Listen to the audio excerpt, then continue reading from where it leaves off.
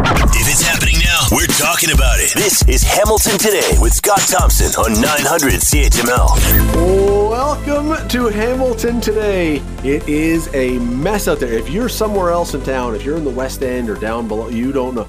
It is a mess out there right now. If you're trying to get somewhere across the mountain, pack some granola bars and some water because it is going to take you a while. It is a bad day for traffic here in Hamilton, Ontario. Scott Radley in for Scott Thompson. That's not why. Scott is not lost in the city somewhere. He'll be back in a few days. But Scott Radley in for Scott Thompson today. So much to get to on the show today. We are jammed today is what we are. We are jammed today. Let me tell you what we're going to be talking about. We're going to start out with a little Dolly Parton. Dolly Parton, 50 years ago yesterday, now the Beatles may have a claim to this, but Dolly Parton may have had the best day in music history 50 years ago yesterday. We will explain what that's all about. Steve Strongman, speaking of music, Steve Strongman is going to be joining us, local blues man. He'll be joining us this hour as well. The story of the day, we're going to be talking this throughout the show today, besides the traffic here in Hamilton. If you are a hostage of that traffic, pay attention because you know what's coming up. David Johnston, the former Governor General, today came out and I think I can safely say, despite most expectations, said no public inquiry. Nope, not needed, not happening. I think most people, you could feel differently about this, but my sense is most people said, what? With all the stuff that we've heard, we're not going to have a public inquiry? What? Really? We'll talk about that. We're going to talk about throughout the show today. A number of different guests will be jumping in on that one. Speaking of traffic, perfect day for this one to come up.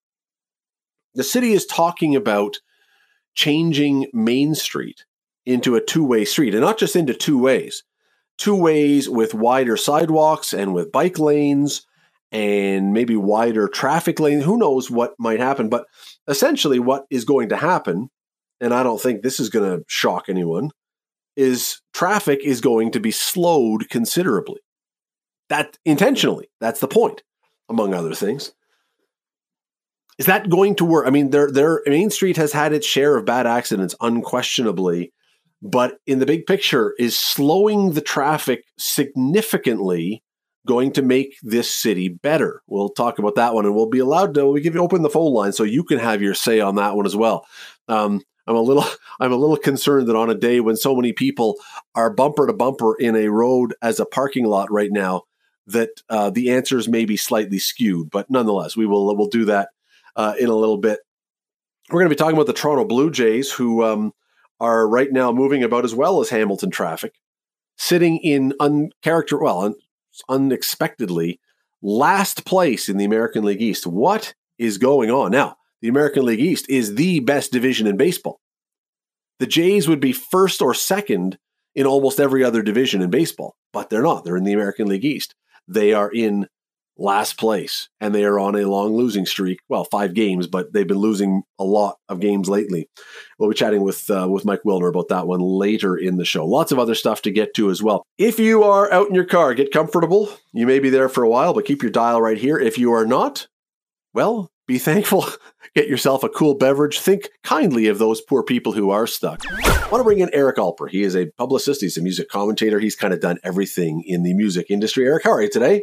I'm good. How are you? I got a lot done. I feel very accomplished, but certainly not as accomplished as Dolly Parton was on that day that she wrote that. So let's explain this. So she wrote 50 years ago yesterday, whatever it is you people who are listening and Eric and I have done today or yesterday, whatever you accomplish, you opened your pool, you cut the grass, you painted it, whatever.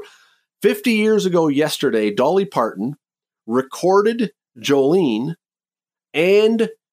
she wrote, but the same day she wrote Jolene, she also wrote I Will Always Love You, that became a huge hit for her and for Whitney Houston. In the same day she wrote those two songs, which, Eric, I got to think, I was looking around to see if there's any other story online of any other musician who has been credited with popping two songs like that, of that sort of quality out on the same day. I can't find it. Yeah, they're the only one that would come remarkably similar would have been Neil Young. There was a week where Neil Young in the early 1970s had a fever above 39 degrees and was hallucinating, and he wrote Cinnamon Girl, Down by the River, and Cowgirl in the Sand. And everybody knows This Is Nowhere on his brilliant album. But I think on the same day, no, I don't even think anything comes close to it. And she knew that both of them were really good. There's a lot of stories surrounding the song, and I think the best one has to do with the fact that for I Will Always Love You, not only did she make it a hit when she first released it, but Elvis Presley wanted to record it. And Dolly knew that if Elvis recorded it, it would be sent to the stratosphere. But at the time, Elvis Presley and his manager, Colonel Tom Parker, when they did a cover of a song, they wanted at least 50% of the publishing, which means that they would be listed as the songwriters on their version of it. And Dolly said no. She was pretty steadfast and said, these songs are going to be what is going to earn a living for my children and grandchildren and my family. And she knew that Elvis recording this would make it not just legendary, but sell millions of copies around the world. But she said no. And she never really regretted that decision. And it was a smart one, because when Whitney Houston did it for the Bodyguard soundtrack, it ended up selling 35 million copies. Yeah, it did okay. Dolly made a few bucks off that. Here's the thing that I find so amazing. Not just that somebody, I suppose there are people in any line of work who can do two amazing things in the same day. I don't, that's interesting that it's singing, but, people can, I'm sure there are probably painters who have started two masterpieces in the same day, or authors who have written whatever. I'm sure that happens. But music is unique, because I don't know how you write one of those songs and concentrate so much on figuring it out, and then don't have that tune bouncing around in your head so much that it's distracting you, and you can clear your head palette and come up with a whole new tune. That's one thing that, try to sing a song while someone else is singing another song in the background. You can't do it. I don't know how you are able to do that. Yeah, and you are so absolutely bang on. And add the fact that luck has to happen, and things around you has to happen too.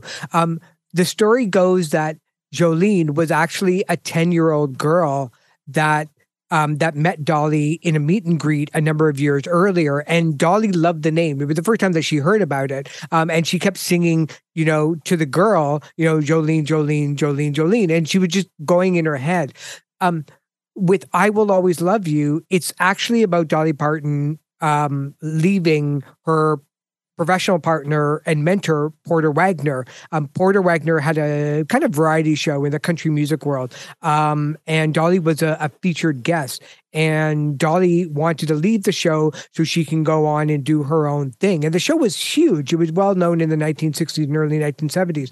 Both those things have to happen uncoincidentally for Dolly to sit down and say, I'm going to write one song and clear it off of her head, and then decide to write a song about Porter. And so those things, you and I have talked, I think, too enough about musicians that, whenever we joke, they said, yeah, this song, the Bee Gees, Staying Alive, was written in 15 minutes. Well, yeah, but it took 25 years of them to work at the art of songwriting in order to get to the point where they're writing a brilliant song in 15 minutes. When but two in one day like that, that's just simply astonishing. Yeah, and the origin stories of these songs are always great. You mentioned the Bee Gees. I heard a story, I don't know, some time ago, that the opening drum guitar rhythm riff, I think it's in Jive Talking, came because they were driving in a car in Florida on a turnpike, and the road was bad, and it was and that became the rhythm that they used to open that song. These things, they come from, who knows? Yeah, they were just driving around, and who knows where they come from. Barry was she started just kind of talking to the beat of the tires that it would made. Yeah. Take another turn and go down a smooth road.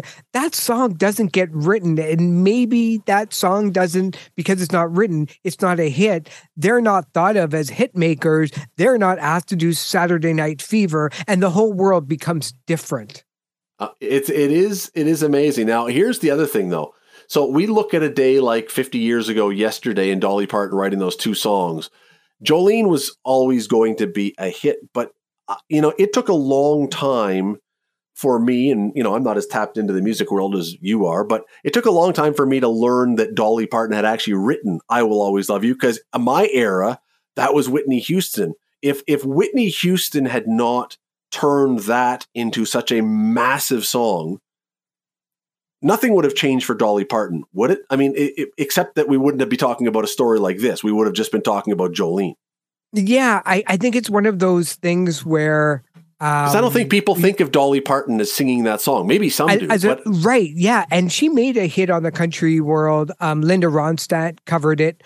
She was the first artist to do a cover of it. But there's different versions of it. Dolly did a version of it in The Best Little Whorehouse in Texas back in 1982. That movie that starred Burt Reynolds. But it wasn't a crossover smash whatsoever. But yeah, I don't think that we're just talking about then the fact that 50 years ago she wrote Jolene and maybe another minor hit that people have quickly forgot about over the last 40 years. Yeah, it is an amazing thing, though. I hope and I pray and I have my fingers crossed that there will come a day when I can do two things, not at that level, because I'm never going to sell or write a song that's going to sell 30 million, whatever it is. But you know what? Just to be able to cut the grass and edge it perfectly, that would be or to paint the door enough. And cut the grass. That would be enough. I don't have to have this kind of song, but that is a remarkable. When you talk about things like that and you talk about Dolly Parton writing it, don't you feel a little bit like the character in Goodfellas, where at the end of it he's just a regular guy? And he goes out and he picks up the paper and his milk when not even a year ago he was living the high life as a gangster. That is and true. now he's just a schlub like everybody else. By the way, Rolling Stone magazine, speaking of Dolly Parton, she is the 30th greatest songwriter according to them. I might give her a bump up there. They have Bob Dylan as number one. I don't know. Well, something to debate for another day. Eric Alper, thanks so much for doing this. Thanks, man. We'll talk soon. If you are, I don't know how, but if you are not a fan of the blues, I would suggest you get in your car and point directly down to Memphis, Tennessee, and pull up a seat at the Rum Boogie Cafe on Beale Street, and you will forever be changed. Or I have another option for you, which is going to take less time and is more accessible to most of you. That is Friday at the Bridgeworks in Hamilton. As part of the Smokestack Festival and concert series, Steve Strongman will be playing, local blues guitarist, blues singer. That was him you were hearing. Joins us now. Steve, how are you today? I'm doing awesome, Scott. How are you? Listen, I'm fantastic. It's great chatting with you, especially, I'm guessing now, I mean, I know we're a little bit past the whole COVID thing now, but I'm guessing you are still, you're sort of a prolific player. Just to be back on stage, back in wherever, this has got to be great for you. It's fantastic. COVID was tough for everybody. I think it was especially tough for musicians, especially somebody like me that, as you say, and thank you for that. I like to work. I'm actually in the studio in New Jersey as we speak, working on a record with a band right now. Well, tell me this. One of the things, and when I said if you don't like the blues, I mean, most people when they hear it like the blues, but it is a style of music that I'm always fascinated by how someone plays them, gets into them. You've got to have something behind them. I mean, I think not anyone, people who have talent can play pop music or something. Blues seems to have more, I don't know, what's the word I'm looking for? Oomph behind it. Where do you find that? I think blues, I've said this so many times, it's kind of like the building blocks for everything, really. Like, rock and roll and pop music today, everything is so heavily influenced by the blues. I think that it just kind of speaks to you. And once it gets a hold of you, like for me, I was hooked at about 16 when I snuck into a club and heard Mel Brown playing Kitchener. That was it for me. I went, that's it. That's what I want to do. And, I've done a lot of different styles of music, but the blues is definitely home for me. Didn't you win the Mel Brown Award at one time? I did. I won the Mel Brown Blues Award. That is something I'm very, very proud of because I was pretty close with Mel, and we spent a lot of time together. So that was after I first went down to Memphis with my band in 2009 to compete in the International Blues Challenge. And then I returned there 10 years later in 2019 and actually won Best Guitar Player in the solo duo category in Memphis. But that's pretty cool. So I spent some time at Rum Boogie. You were talking about Rum Boogie. I played there and been there. It's a great place. It is, there are not too many places that are more, you just get in and you're infused with whoever's playing. It's a fan. I don't know, the atmosphere, you wouldn't think that just walls could have an impact, but they do. Somehow the place where you're playing has an impact. The whole vibe of Beale Street, if people haven't been there, they should absolutely go. It's absolutely a wonderful place, and it's great. But as you said, they can come down and get some blues on Friday night at Bridgeworks. So as I said, though, and you've alluded to it too, there is something I think extra about blues. There's some background to it. I mean, just the name, the blues. Where does a guy who grew up in this area, where do you find that? What part of your life are you digging that out of that you find your inspiration or find the blues in? Find my inspiration. I draw inspiration from everything around me all the time, from experience, from family experience, from friends' experiences. And it comes out as, blues-based music, which is a very wide interpretation is how I see it. I don't like it when people sort of label something and say, this is blues, or this is a little more rock, so it's not really blues. I hear blues in everything. But I found, inspiration went just through bands like Led Zeppelin and Cream and Clapton and all the classic rock bands that were, we'll say, borrowing heavily from blues inspiration. And I realized very quickly that what I loved the most about that style of music was this blues influence that completely shone through in it. The early days, I think, of blues, just the name, there was a sadness or a hardship or something that led itself to that style of music. You don't believe now that has to be there, that there can be, someone having an everyday, happy, normal life now that can do it just as well?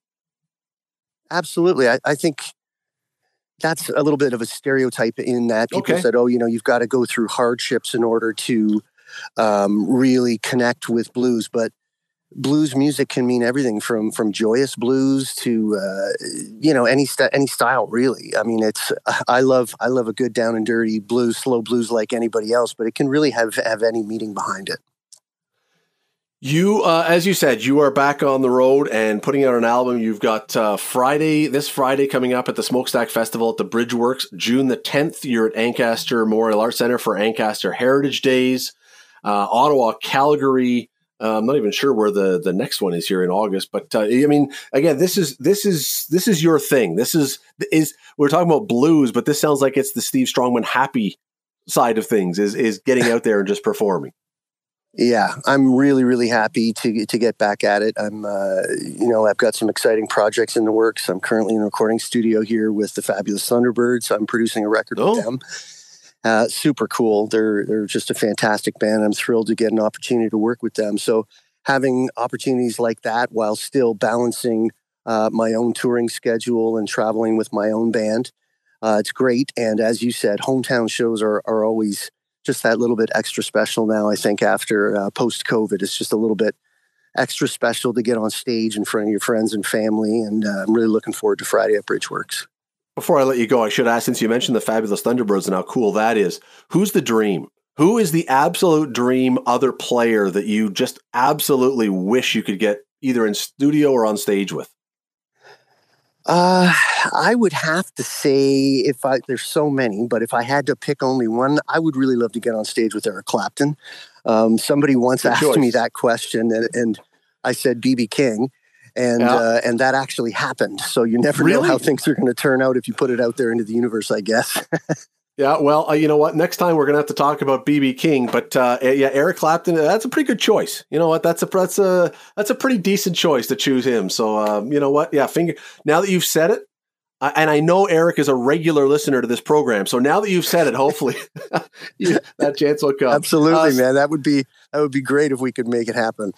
Steve Strongman, if you want to see him this Friday at the Bridgeworks in Hamilton, the Smokestack Festival and Concert Series. Steve, good luck. Thanks for doing this. I can't wait for you to be back this weekend. Thanks for this. Thanks so much for having me on, Scott. I think a lot of people woke up this morning saying, well, it's got to be a public inquiry, doesn't it? With all the stories we've heard over the last couple of months, all the reporting, all the leaks, all the everything, it's got to be a special or public inquiry, does it not? Well, at noon today, that said special rapporteur said, nope, no public inquiry. We can have public hearings instead. Well, this not making the opposition happy. Jagmeet Singh says this isn't good enough. Pierre Poilievre says this isn't good enough. Is it good enough? I want to bring in Duff Conacher. He is the co-founder of Democracy Watch, a favorite guest on this show. Duff, how are you today? Well, how are you?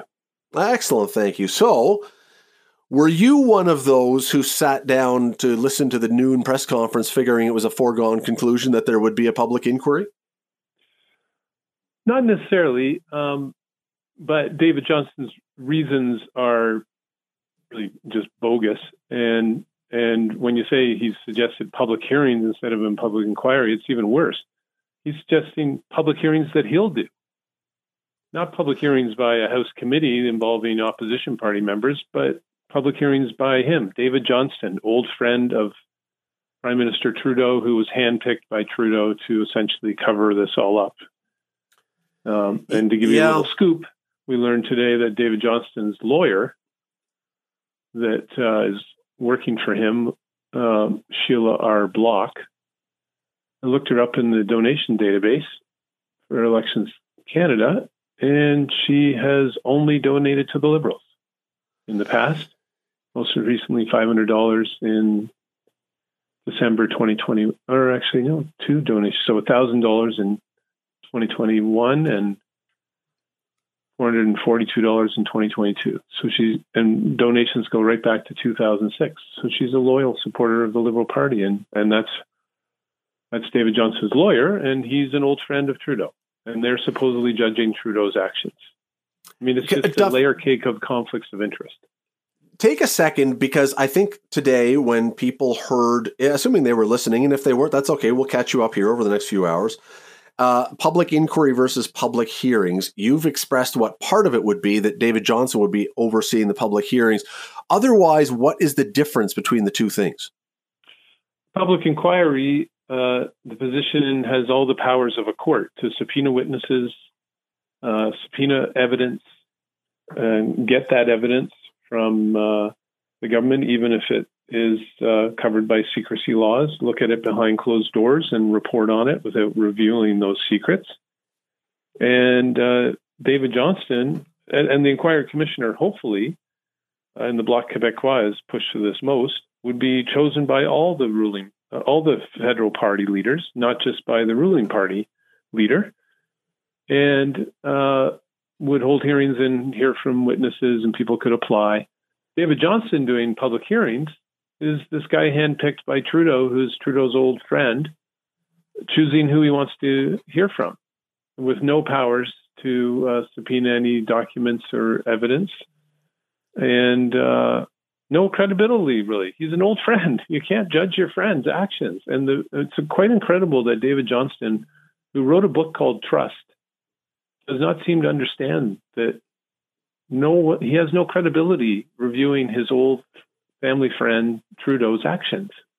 And having his lawyer be only a Liberal donor just adds another layer to the layer cake of conflict of interest after conflict of interest that is undermining the investigation of this, what's happened with foreign interference and how the government's responded. I saw a tweet today from someone that said, quoting that old statement that says, it takes you a lifetime to build your reputation and a moment to tear it down. I'm not sure his reputation has been torn down, but I will say I think his reputation has been torn down among those who don't believe in the Liberal Party. I think Liberals probably find him to be still very credible and very upright. I just think that there's an awful lot of other people in the country who probably, and this may be an overstatement and may be unfair, but are now going to hear the name David Johnston and think lackey to the public, to the Liberals. And that may or may not be fair, but I don't think he's going to escape that. Even worse today, he said, my interactions with Trudeau ended when he was young, when he graduated from McGill University. And I haven't had friendly interactions with him since. But he gave an interview to Bob Fife on CTV's program that Bob Fife hosted at the time back in 2016, saying that the Trudeau family are family friends with his, and well, there are photos. Trudeau's family was living in the Governor General's a cottage on the Governor General's residence grounds back then. And Trudeau said in 2017, David Johnston's a friend of mine. I mean, so he didn't even, it was incredible for him to fail to mention that, no, actually your interactions continued with Trudeau right through officially the end of October 2017, because you were Governor General for the first 2 years that Trudeau was Prime Minister. Duff, I got to jump in. Duff, I got to jump in just because I only have 30 seconds and I really want to ask you one other thing about this. And so I apologize for interrupting you there. But he talked about transparency issues today and that if a public inquiry, it wouldn't be transparent because a lot of this stuff would be secret. Is there any different thing if it's a public hearing versus a public inquiry? We're still not going to hear any of that stuff, presumably, right? No, and he actually says, I'm not even going to look at it anymore. I've already looked at everything that's secret, and you just have to trust me as Trudeau's old friend that I didn't see anything that Trudeau did wrong. I mean, it's incredible that he thinks he can get away with this and that Trudeau thinks he can get away with this. In this time, people recognize that this smells really badly to have a friend judging the Prime Minister who's been handpicked by the Prime Minister. That is Duff Conacher. We always love having Duff on here. A great commentary, co-founder of Democracy Watch. Duff, thank you so much for doing this. Thank you. Take care. If Scott Thompson isn't satisfied with an answer, he'll delve into the issue until he is. You're listening to Hamilton Today with Scott Thompson on Hamilton's News Today's Talk 900 CHML. Very interesting decision today by David Johnston, the special rapporteur, to say no public inquiry needed in the China situation in this country. Henry Jasek is a professor of political science at McMaster University. He joins us now. Thank you so much for the time today. Okay, my pleasure. So, what did you think of this when you heard the answer today was going to be no public inquiry? Was that what you had thought was coming? I thought it was coming, so I was a bit surprised by that. Although I was interested in the rationale that he had for making it, it's hard to fault him in the sense that he's very well known for the type of organizations that he's led. 2 universities, he's been the president of them. He's done all, of course, our senior member in Ottawa for the executive branch. So and he's done a lot of things, and he's done them extremely well. And he's done stuff on the media as well. I mean, he's had media shows about explaining Canada to the United States. So he's done a lot of things, and I think he was a good person to put in charge of this. I think it was somewhat courageous for him because he knew he's going to get an onslaught of criticism, particularly from the Conservatives, and as well as the NDP, which so he went ahead and did that, and so I'll sort of judge, as we go along, what's going to happen. I will say my biggest concern is the fact is how it doesn't matter whether it's an inquiry to me or hearings. Is there going to be a research staff to dig up the information as to what the type of interference there might have been and make it concrete so people could understand if there has been concrete interference in the last 2 elections? That needs to be put before the Canadian people, and only a research staff can help the people who are conducting the hearings or the inquiry would make it useful. There are a lot of political parts of this that I want to get into. We have limited time. Just before I get to the Liberals on this, Jagmeet Singh was very critical of the decision today, the leader of the NDP. He is in a unique position, though, because his party is essentially propping up the Liberal Party. And we've seen time and time again now, Jagmeet Singh say, I don't agree with whatever the government is doing. At what point does he have to stand there and say, look, this is one step too far. I don't agree. I think there's Chinese interference, whatever. At what point does Jagmeet Singh have to fish or cut bait here?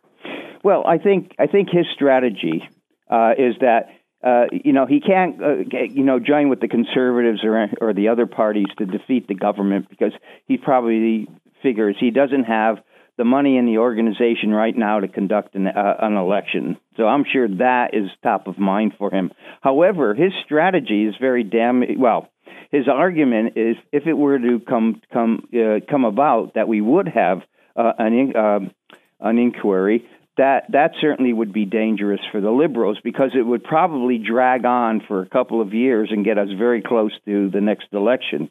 And of course, what the hearings will probably be something that'll be over much faster than an inquiry. So he's making a case for something that if was put into action would be very dangerous for the Liberal Party. What about the Liberal Party? Because I do wonder, with this decision today, with the ongoing discussion of David Johnston's relationship with the Trudeau family, if some of those people who were undecided or independent or not really sure where they're going, if they start to look at this and say, it does kind of look like something is being covered up here, and I don't know that I trust the government. Mm-hmm. Well, I think somebody has to explain that. Basically, a government can basically, a prime minister or a president or what have you, can really only focus on about 3 or 4 things at most. And it's not uncommon for either our government or the American government or other democratic governments where the information that is gathered by intelligence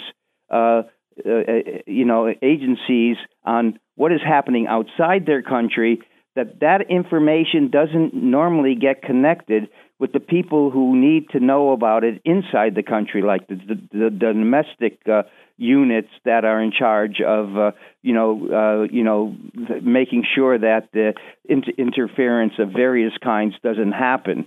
And so this is quite common, and it's there's a long history in many countries of this happening, so that doesn't really surprise me. It's difficult to get these people, the people who are mainly oriented to what's happening outside of the country in terms of, say, Canada's having a protection against interference, and those people who have to do it inside the country. So that is a big problem that needs to be talked about, because it's perennial in I think all the democracies. That is Henry Jasek, Professor of Political Science at McMaster University. We always love when you take some time to join us. Thank you so much for the time today. Okay, my pleasure. You're listening to the Hamilton Today podcast from 900 CHML. It's been a traffic day with problems on the link, a bad accident, and then all the spill off and roads around the link really not moving well. It's been interesting. If you're on the mountain, if you're especially on the East Mountain, you know what I'm talking about. Well, while we're talking about traffic, let's bring that down to the lower city, to Main Street, because the city is well along the way of discussing plans to change Main Street into a two-way street and to redesign the entire road, not just to throw a yellow line in the middle, which makes it two ways, but to rethink the entire way the street is built. I want to bring in Mike Field. He is the Director of Transportation Operations and Maintenance with the City of Hamilton. Mike, thanks for doing this today. I really appreciate it. Thanks for having me, Scott.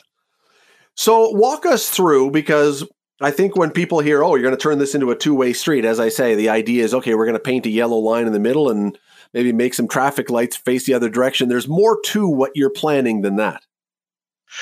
That's right. Yeah, back last May, or I guess May 2022. Sorry, Council directed us to convert Main Street from one way to two way, and part of that is to integrate complete streets, climate resiliency, and ultimately make the corridor safer for all road users, with an emphasis on transit riders, pedestrians, motorists and cyclists.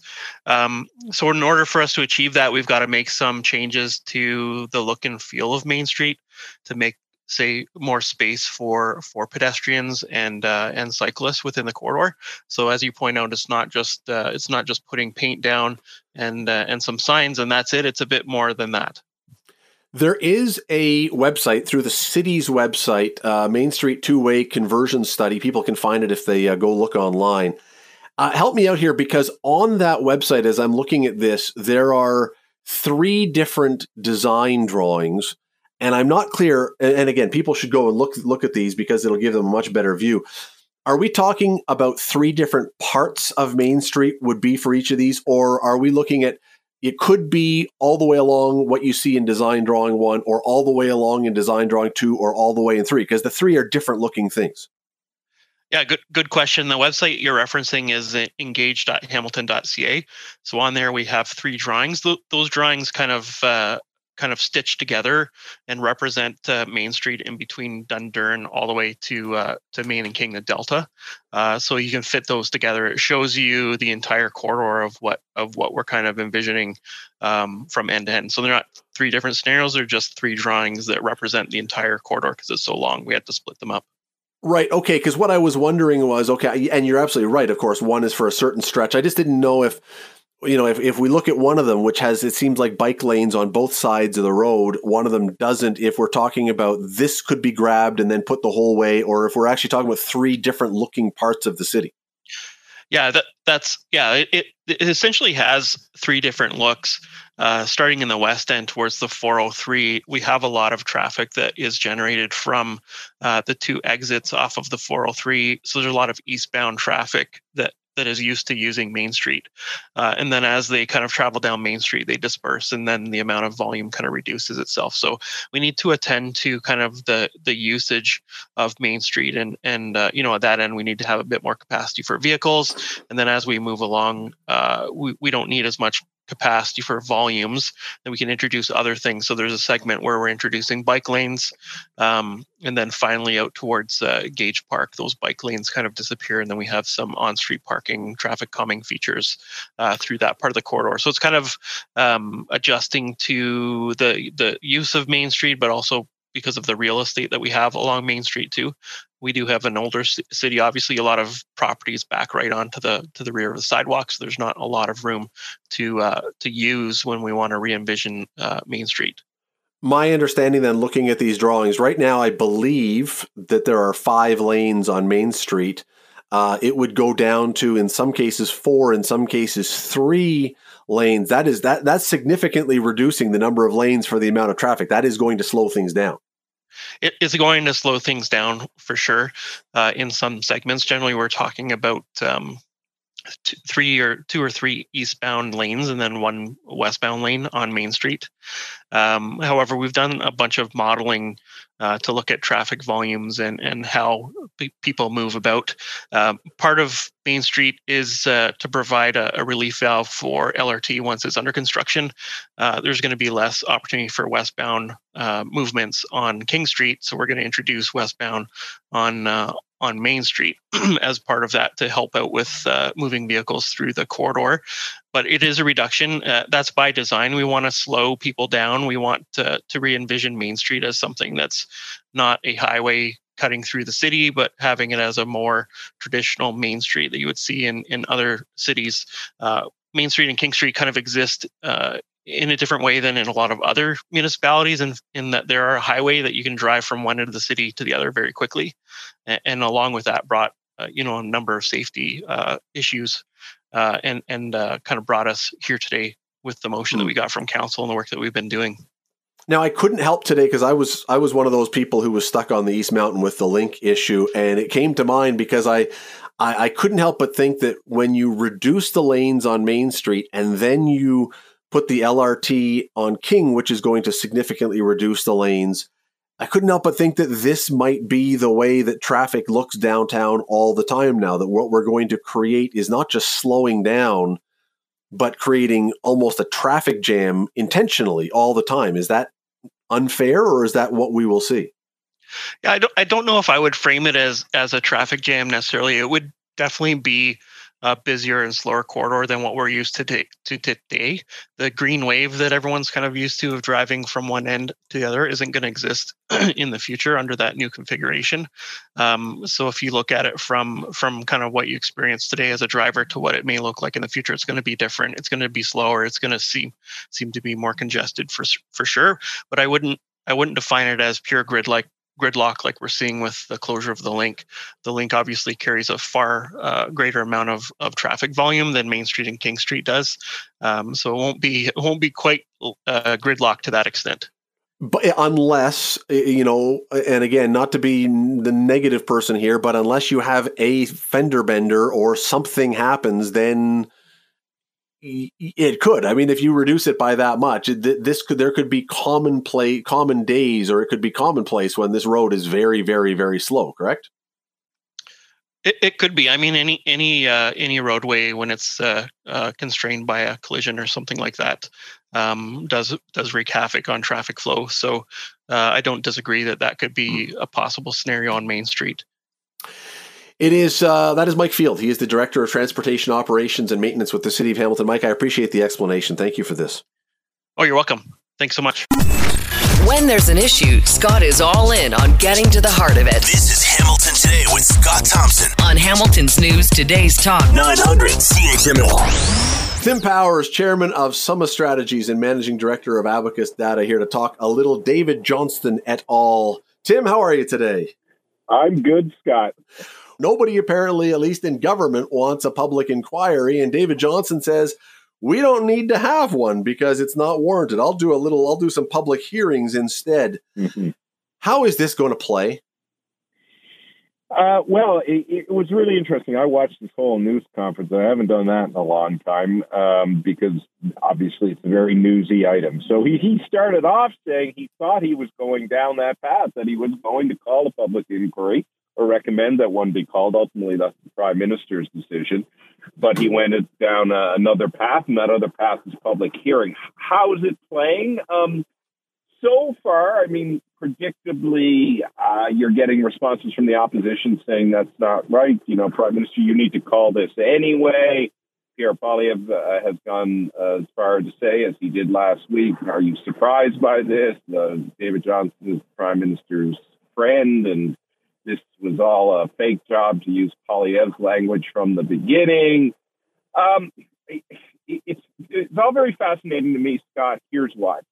I think in another time, in another place, in a galaxy far, far away, maybe 20 years ago, what David Johnston recommended could be a really useful solution. However, the problem David Johnston had and didn't get at was this was more than a policy issue. This was a political quagmire, this being how the government should respond to the allegations of electoral interference.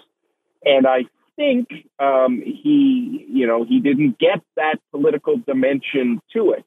And that is probably going to diminish what I think, from what I've heard, are some useful and helpful recommendations that shouldn't be forgotten about at this juncture. I just am shocked, and maybe I shouldn't be, but I'm just shocked that the Prime Minister basically stepped on a landmine of his own making here, because once you had made David Johnston the guy who was going to be doing this, with his connection to the Trudeau Foundation, with his connection to the family, he said he's a family friend. If he comes out and says there's a public inquiry, well, okay. But if he doesn't, you've essentially told all the people who think there should be that something fishy is going on. It seems like it was a self-made bullet hole in yourself almost, that you knew this was going to blow up and go. For those who are not Liberal supporters, everybody now is saying, the fix is in. You might have been able to avoid that if you didn't pick someone so closely or seemingly closely aligned. Yeah, and that's my point about the politics of this. It isn't about thoughtful policy, unfortunately. And as I say, let's not forget what David Johnston said in there, which was a big news item, I think, that we basically need a systemic overhaul of the way we share intelligence and the way it is used within government. But I think also the opposition to the government did a very good job of making this about should or shouldn't there be an inquiry. So if there wasn't an inquiry, it's being viewed as a failure. Now, the Prime Minister didn't look heartbroken over this today, because maybe he feels that this is that he'll escape this story. I don't know if that's the case. I can't imagine those in the security establishment, Scott, who've already been sharing information because they're dissatisfied with the government and dissatisfied with the way they handle security issues, are suddenly going to stop now. So this will continue. The thing that's fascinating also for me with all of this is, look, big news item. You and I are talking about it. I've talked about it extensively with the Scott the Lesser, that Scott Thompson guy. And, I don't know about you, but I'm not hearing about this that much in the realm of public concerns.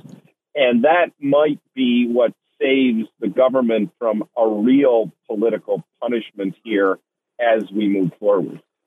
Yeah, and you could absolutely be right. I mean, heaven knows, the prime minister has been Teflon to this point. He's had things happen and done things that would have brought down many, many, many others.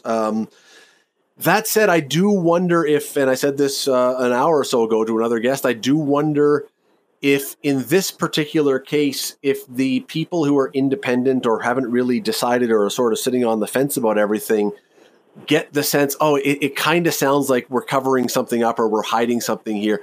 Maybe that never happens. Maybe this prime minister is just so water off a duck's back that nothing ever sticks to him. But I do wonder what the point is when people start to say, oh, wait, what's going on here?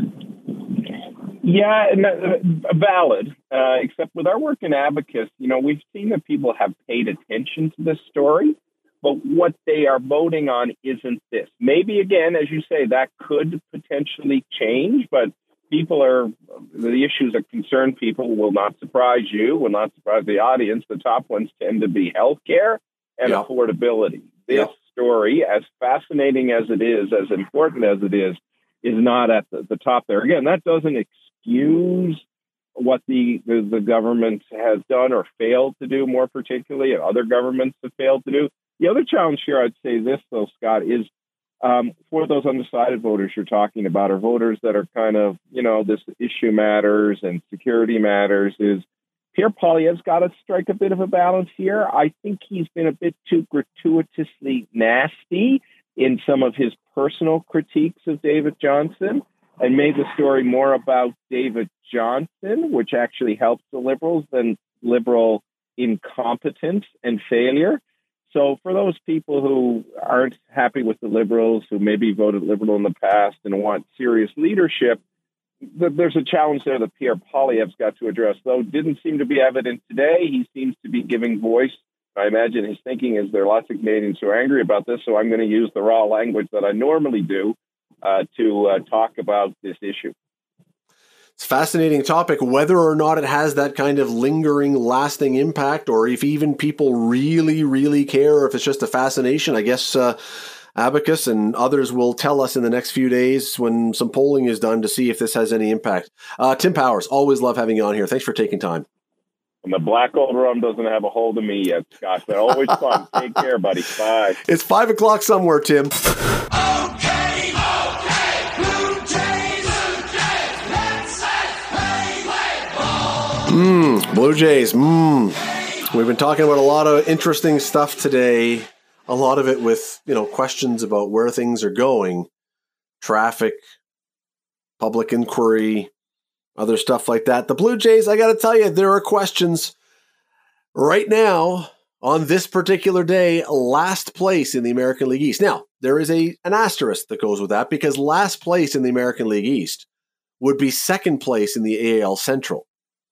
And it would be second or third, I guess third in 2 or 3 other divisions. The AL East is a bear right now. Nonetheless, I don't think, as we're getting closer to June, I don't think too many of us expected to see Toronto bringing up the rear. Mike Wilner is a writer for the Toronto Star, baseball writer, and also the host of the Deep Left Field podcast, and a very familiar voice to Blue Jays fans. Joins us now. Michael, how are you today?